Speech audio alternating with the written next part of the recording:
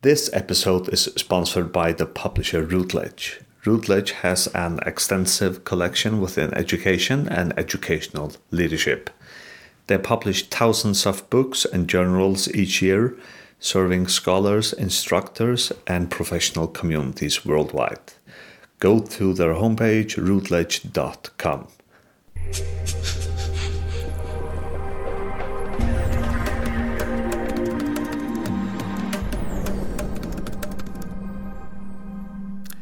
Welcome to the podcast Research in Leadership in Schools, Early Childhood Settings and Social Care Settings.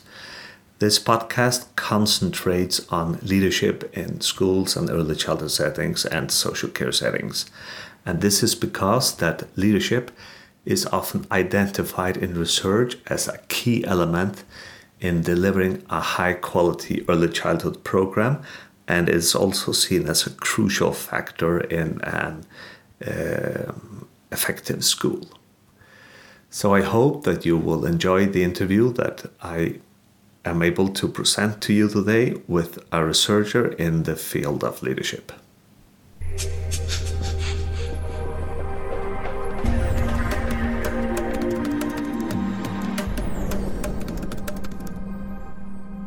Yeah, so I am here in Chicago. I am at a national conference on early childhood leadership. The conference is called Leadership Connections, and it's organized by the McCormick Center for Early Childhood Leadership. And I have met up with one of the presenters here at the conference, and she is called Heather Boudin. That's right. Something like Yes, that. But welcome to the podcast. Thank you for having me. And she is something called a pedagogical leader in Ontario, in Canada. And maybe we can firstly have a short introduction to what is a pedagogical leader. So my role really consists of working alongside educators and leaders to look at what they're doing within their programs and how they can set professional goals for development.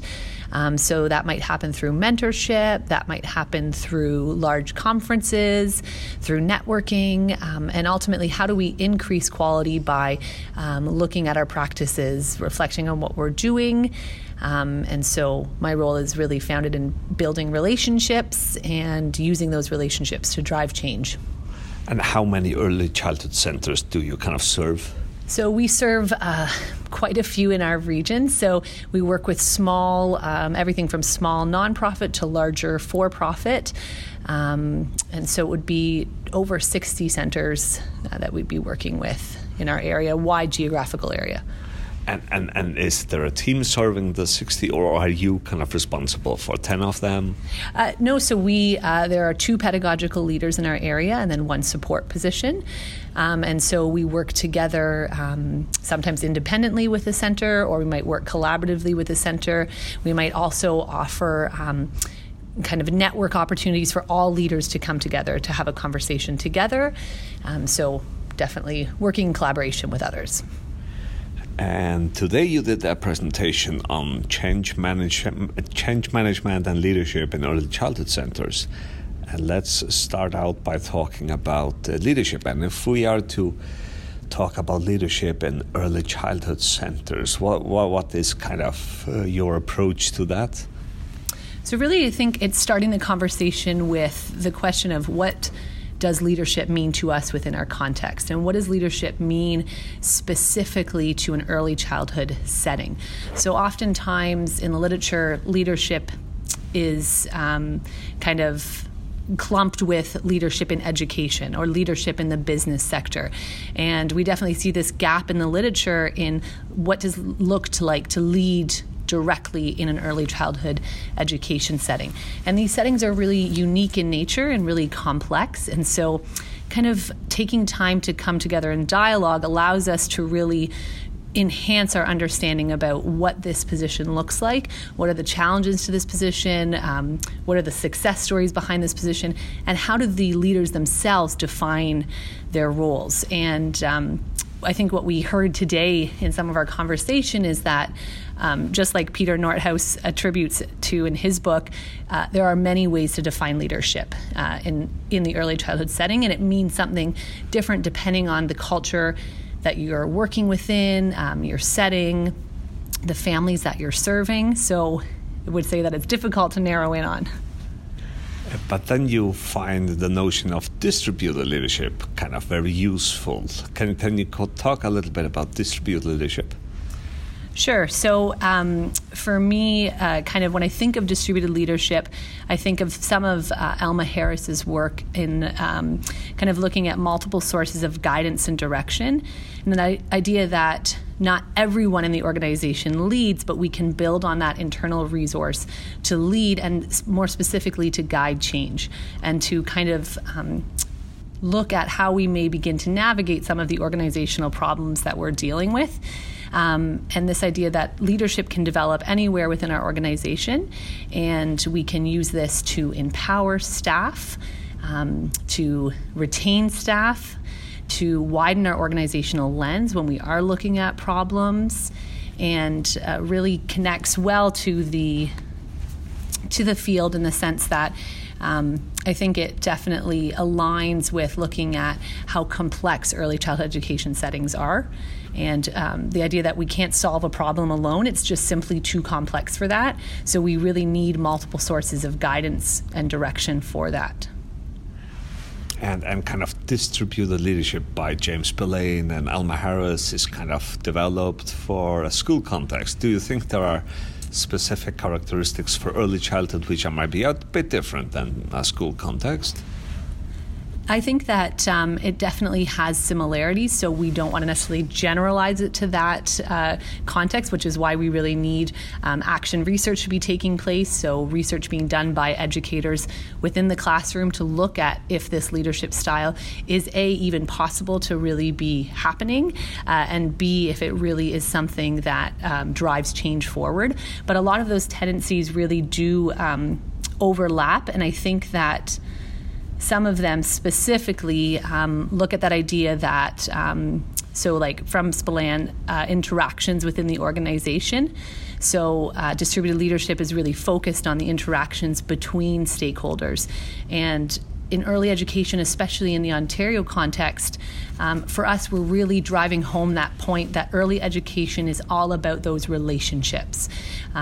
So that's what is really the foundation for children in the early years, and we want to make sure that we build on that. So this leadership approach aligns really well with that. And it also looks at engaging various people within leadership activity, and that allows just multiple voices to come to the table. And then if we kind of move on, and we have talked a little bit about the leadership, distributed leadership, and then if we move on to the change management kind of section, what is your kind of starting point with talking about change management in early childhood settings? So something that I think has really resonated with me along the lines of change is some of Michael Fullan's work, and specifically this idea that he puts out that change is technically simple but socially complex. And I feel that aligns so well with what we're trying to do in early childhood education, and that to implement a change, a new program, a new way of taking attendance might be really actually very simple, but all of those social pieces and the complexities of our roles and our settings is what makes it complicated. So then managing or guiding that change comes with so many different pieces, so multi-layered, which I think is why I really come back to this idea that one person can't guide it alone. You can't kind of go at that alone. The idea that change is constant, and again, kind of a Michael Fullan concept is that idea that we may be able to understand it, but we cannot control it. So it's something that's going to happen regardless of, I'm a very good at controlling things, but regardless of how much I can control in my life, change is not necessarily one part of that. And that can cause people a lot of anxiety. So, anytime there's change, we see fear or we see resistance, but we can work with that fear and resistance if we reframe it. Do you think maybe this is something also with the times we live in, that it's very kind of changeable times? Here in America, they will talk a lot about millennial parents. I think in Europe, we would say that there are parents marked by postmodernism, which kind of is that they constantly search after their own identity, and hence they kind of change quite a lot in their approach to their children. And there's also something about our society which is much more fluid than if we only look 30 years back. So do you think kind of this whole movement about constant change is something that is bound to these times we are living in? I think that perhaps that is a connection you could make, especially when you look at we have more access to technology than ever before, and so that with that, the obvious is that change comes. But I know in a Canadian context, I think just moving to a place where we're welcoming other voices to the table allows us to really increase our acceptance level for change, or even rather embrace change. So as we open the room for kind of deeper dialogue and engage with different stakeholders, we are allowing ourselves to kind of grow and embrace change perhaps. And I think our guiding documents for sure in Ontario are moving in that direction. So, we have an ethics that guides our practice, and right within that is this concept that all early childhood educators, regardless of position, are leaders. So it's really calling on us to consider what that looks like. And then you had a second official document? So in 2014, Ontario put out a framework for early learning called How Does Learning Happen? And this framework also calls us to think about this idea that when educators are engaged in continuous learning, and I see change as part of that process naturally, and questioning and exploring new ideas, practice is then adjusted, and consequently, they achieve the best outcomes for the children they're working with, for the families, and also for themselves. And then in the session today, you talked about that changes kind of can create fear in us as individual people. So even though I say that we are kind of living in a time where there's a lot of changes has always been a part of kind of the human culture. So can you talk a little bit about how kind of people maybe instinctively react to change? Yes. So kind of back to Michael Fullan's work is that idea that change is always seen as a threat, regardless of whether it's small or large, because it causes you to move out of your comfort zone.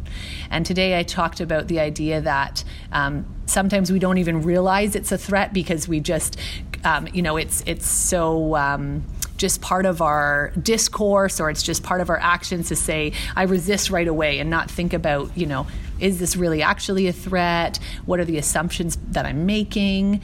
I think that when I think about this concept of change being a threat to people, I often hear people saying, like, those are the naysayers, those are the people we need to just get rid of, or, what do I do with these people that don't agree? So I think of two things. I think first of a story that I heard from a leader not long ago out of London, Ontario, that shared her experience in working with someone who was not on board for a change in the organization. And rather than just saying, we are getting rid of this person because they're not buying in, they looked at how they can redefine this resistance. So seeing this rather than saying this is just a problem, to how can we learn from this?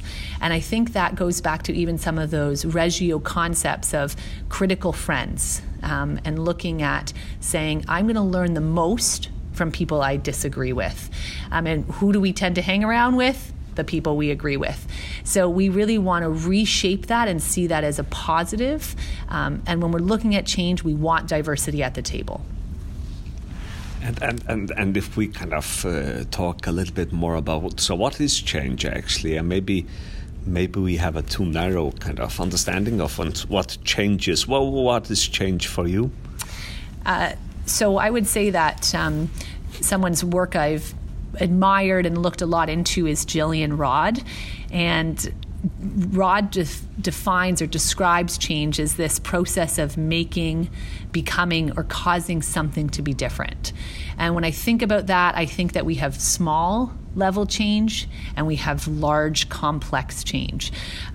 It's that ripple effect within the organization, and realizing that no matter the level of change, it will impact culture, it will impact climate, it can impact how people come to work each day, the interactions with children and families. So it's something that I think we need to talk more about, we need more research on, and we need to definitely engage and empower our educators in that conversation. So Anne Douglas recently did a wonderful webinar, and she talked about this idea that all too often early educators do not see themselves as the drivers of change, but rather as the recipients of change. And so I think that's a really powerful statement for us as leaders to think about in terms of what are we then perpetuating, how do we help to shift that narrative, and why is that narrative important to be changed?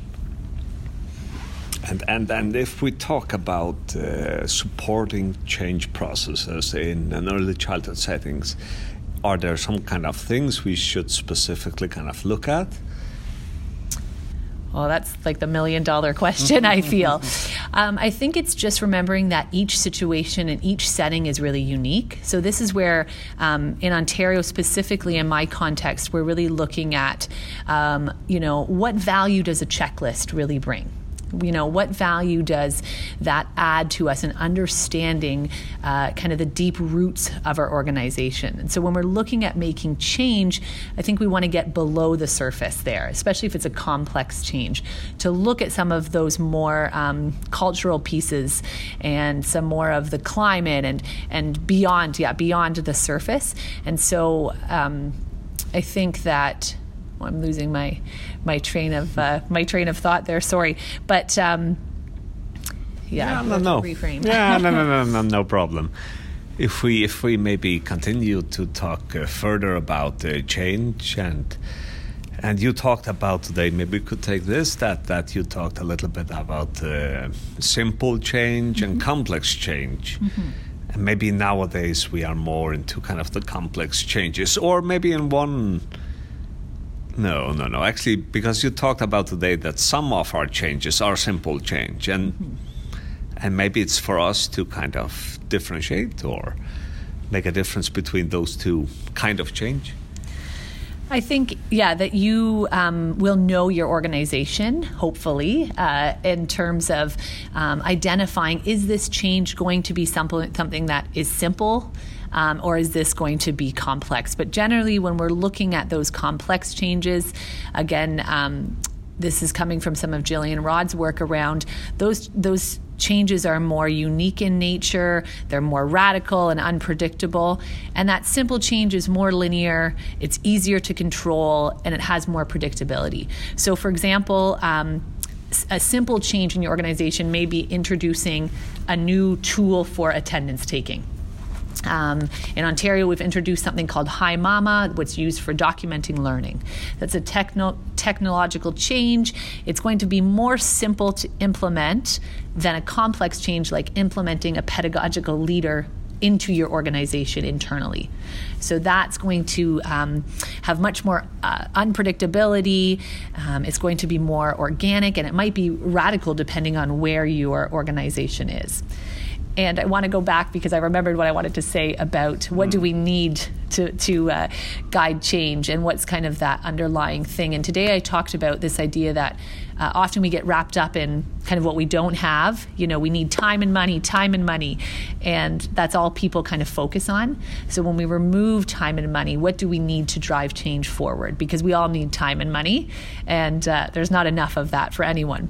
So I think when I really look at what our framing document for Ontario is saying, it's really saying that relationships are critical in the early years. And I think that really spreads across the sector.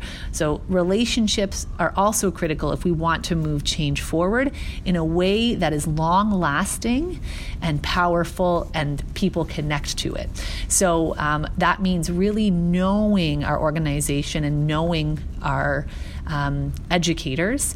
And I think that connects back to that idea then of distributed leadership. So if we know our educators and we know our families and we know our stakeholders, we can begin to kind of form this change team to help us drive change forward and to help create buy-in. So thank you. That was what I needed to go back to. And then when we talk about kind of making changes in our organization, we have different theoretical approaches. I think everybody will know Kurt Lewin and Kotter and stuff like that. Are you inclined to use kind of a certain line of thinking around change management? So one model that I've looked extensively at and that I have found aligns really well with early childhood settings is a model put out by Kossi, Dzeka, and Ingalls.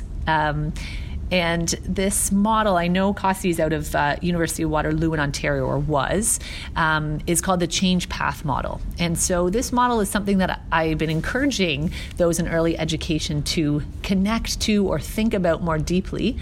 And that's coming from this idea that it's a good blend of process and prescription. So it provides enough kind of substance, I feel, to help drive change, but it's open enough to really allow us to build on the complexity and uniqueness that we find from organization to organization. So this model is made up of 4 stages that you can work through and that can help guide you through the change process. Yeah, and we could take the 4 stages. So those 4 stages are awakening. So this is really looking at what is your vision for change, where are you and where do you want to be, what is that problem that you're dealing with. The second stage is mobilization. So this is where you're looking at leveraging other skills and really that culture. So not only the surface culture, but what is kind of beneath that. And in a little bit, that goes from everything from the architecture of your school, the clothing of your educators, the belief systems. The third stage is the institutionalization stage. So this is where you're actually empowering others to be involved in the change and engage with the change process. You're using tools to build momentum. And through this stage, we're celebrating success. So today I talked about not forgetting to celebrate the small and large successes. So this might range from, a pizza party with staff for something small to encouraging staff to present their findings around the change. We really need to bring the voice of early educators to the research, to these conferences, to allow us to continue to understand what's happening actually each and every day in the classroom and directly within the organization. And then the last stage is the institutionalization stage, and this is the measurement stage. So we're assessing our progress, looking at did what we implement even work. So collecting the data, monitoring it, but then evaluating it. So what is that worth? And how do we move forward? This stage often is missed. I see this as the drop stage. We don't use this enough to influence what our next cycle or our next year will look like. We kind of say, let's breathe. We got through that. And this is really critical because it allows us to plan and learn from what we've just been through. So we don't want to drop this stage. Yeah, actually, Heather, the time is running out from us now, but we have some minutes. Is there something maybe we should end with when we talk about the change management and early childhood settings and leadership? Yeah, so I think what I like to leave people with is this idea that comes from Karen Callahan at Guru in Ontario in early education, which is I often hear people saying, I love all of this, but this is why change doesn't work, or change is difficult or stressful. And I would love to encourage people to leave conferences, to finish listening to this and shift their mindset to, I love all of this, and now what? So how do I take these tools and ideas and think a little bit more deeply, continue the conversation, and just move forward?